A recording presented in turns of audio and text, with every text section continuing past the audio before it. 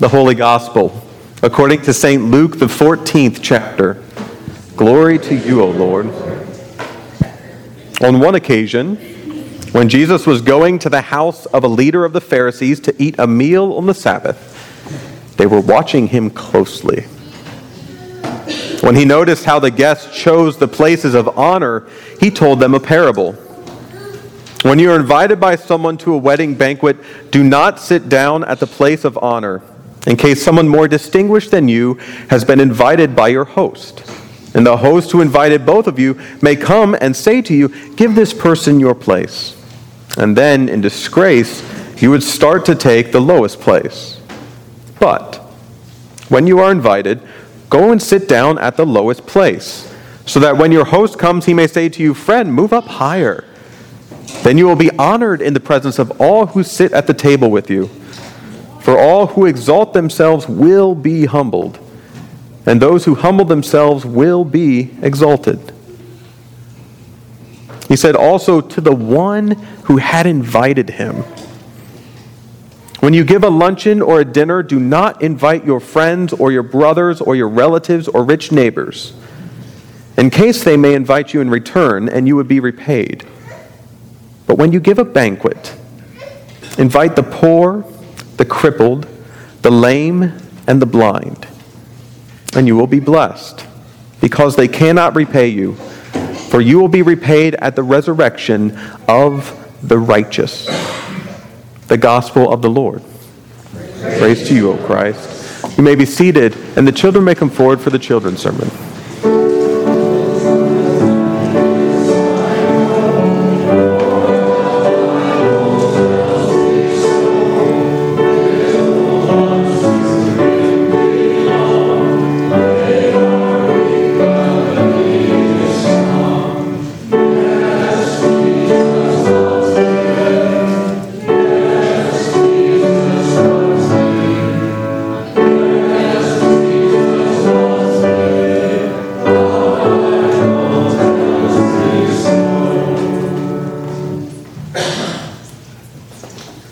Good morning. How are you? You all look tired and energized at the same time. That's a tough place to be. For the past few weeks, we've been talking about our baptisms, haven't we? We've talked about what God wants us to be in those baptisms. That God wants us to care for others and the world God made. That God wants to work for, and this is a fancy word, justice, the good of all, and peace. There's two other things that we say in each of our baptisms. And can you look at my nose? God wants us to trust God. We come to learn and trust God in the things that we do at church, in the works that we've been talking about, in the actions of our lives, and in the grace of God. It's important to trust God because God's going to ask us to do really difficult things. So I have a question for you. How many of you have ever had a birthday party before? This can be just having a cake, or this can be having a whole party, or this can be anything in between. In today's story, Jesus tells someone who invited him to a party that whenever you have a party, whenever you have a banquet, invite not your friends and not your family, but invite the poor and the crippled and the blind. Invite those people. Why is Jesus saying that? Anthony. They cannot repay you. You will be blessed. Okay. But why can't I invite my friends? God. Because God? Well, that's about as good a reason as any, isn't it? And that kind of gets at my point today. I think that God wants the good for all people. And we have good, and we have it abundantly. And it's important that the poor have good things too. And it's important that The blind have good things too, and it's important that the crippled have good things too. It's important that all God's people have good things too. And so in every part of our life, whenever we find ourselves having a whole lot, God says, share. And not share where you're not going to have anything and they have everything, but share so you have some and I have some, and you have some and you have some, and all God's people have some. And that way we're all taken care of. This takes trust, because it's hard to give away a party, isn't it? And it's hard to give away the best things you have. And it's hard to trust that that's not going to mean you no longer have anything. Sharing is hard, isn't it? But I want you to try. I want you to try to trust that when God tells you to share the things you have, it doesn't mean that you'll never have anything again. It just means that God cares for you and everyone else at the same time. Trust. God will always care for you, just like God will always care for all people. So this week, I want you to ask your parents and ask the people around you what they might need, what they might want in life. Now, you're not going to be able to fix everything. You're not going to be able to do everything. That's not the important part. I want you to ask. And if by chance you and your parents come up with an idea to help someone or hear of something you can do, I want you to try as best you can to help. And if you should find yourself needing anything this week, I want you to tell people that ask, and I want you to tell your parents. I want you to receive that help too. Does this make sense? Without the fancy words, share, help, listen. Can you do it? If it's hard, ask for help. Shall we say a prayer? Let us pray. Gracious God, you have blessed us. You've given us very, very good things. And it's hard to give those away again. In the tough calling that you've given us to be people that give the best things we have away, we ask that you would be near, helping us to trust you and to love you much more than we love our things, and to follow you no matter where you lead us. Care for us just as you care for all your people, and give us your peace. In Jesus' name we pray. Amen. And we have a snack.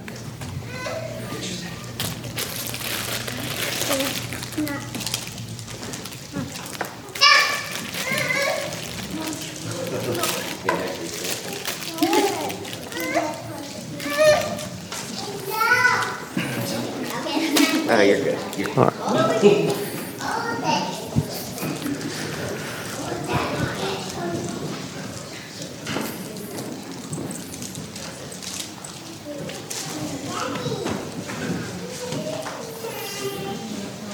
In the name of Jesus, amen.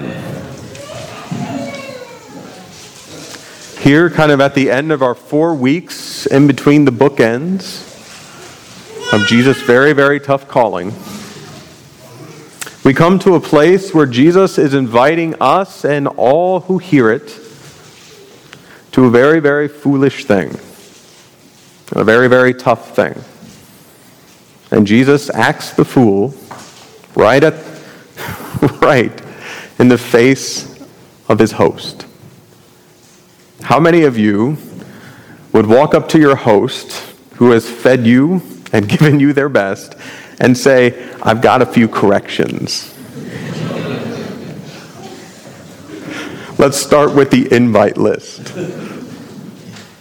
And then seek to exclude yourself from this party. It's almost a slap in the face, isn't it? But Jesus goes ahead and does something like this because it's good that Jesus does something like this. You see, Week after week after week, Jesus has been asking us to look out not just for ourselves, but the whole world. We've been going over those baptismal lines, haven't we? To care for others in the world God made, to work for justice and peace. And here on this third moment, we've come to the place of understanding that we are to be people who love and trust God. And that trust is what gets us to this point. To give it all away. When you have a party, when you have a banquet, when you have a dinner, a luncheon, whatever you want to call it, do not invite your family, your friends, or the high esteemed. And what really takes this off the charts for me is it's not just try it out for one time. Jesus leads with the word, whenever you do this. So there will not be a dinner or a luncheon or a banquet that you give where you don't do this.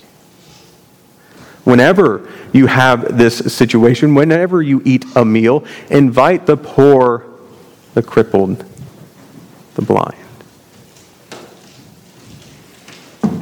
They will not be able to repay you, and your reward will be great.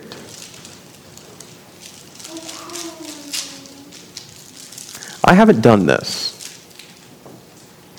I confess to you, my brothers and sisters, I haven't done this. And not in a way of like, I haven't tried it once, but like, I don't even plan on doing this at lunch. Like, I'm not gonna. And I don't think I'm right. This will also hang over my head for days until, by the grace of God, I'm able to forget the Word of God, which doesn't seem right.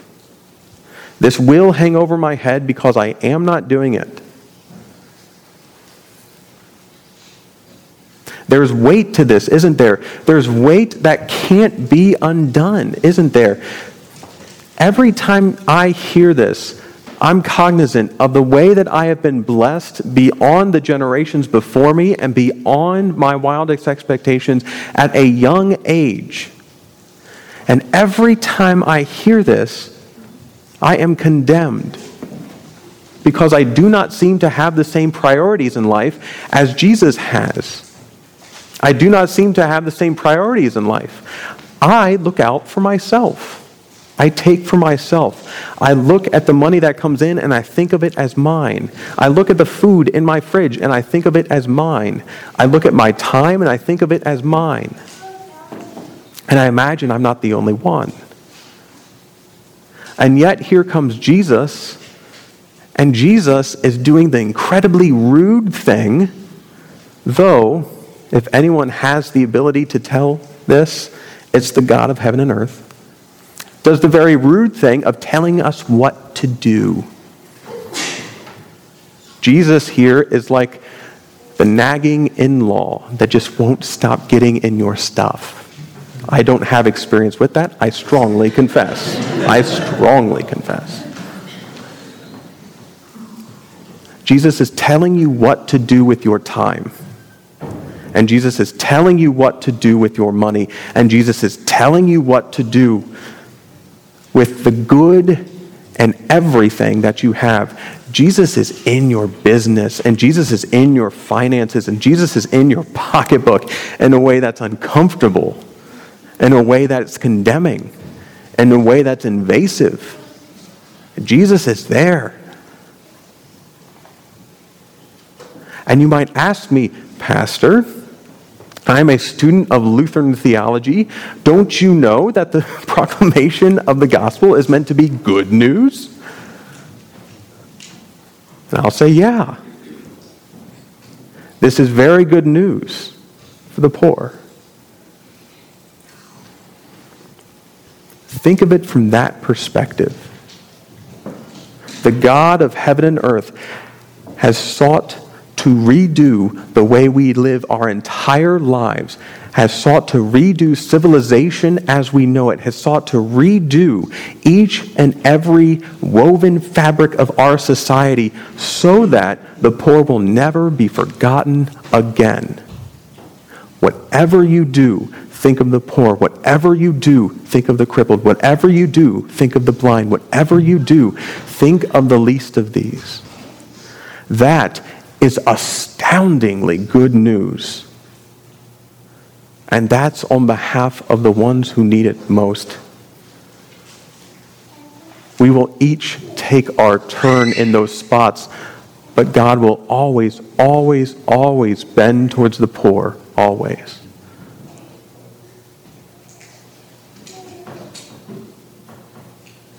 God also has a promise that caring for the poor will not mean our poverty. And caring for the poor will not mean our forsakenness. That God will not let go of God's people in their calling, even as they do this. That is what it means, that your reward will be great and you will be blessed. You will not be forgotten. You will not be let go. This is not the end of the line for you. This calling will not be your undoing. This calling will be your death. The death of the way you live and the death of the way that you use priorities to set yourself over and against another human being. But this won't be your last. The God of heaven and earth has something huge in store for all people. And it is always focused on the most in need. For this, we will need to learn to love and trust God. We will need to understand that without God, this will not be possible. And as much as possible, by the grace of God, we need faith sung into our hearts so that eventually one day when we go to eat lunch, it won't just be about ourselves. And eventually one day when we go to give our best, it won't just be about what I want. And eventually one day, the world will indeed look different.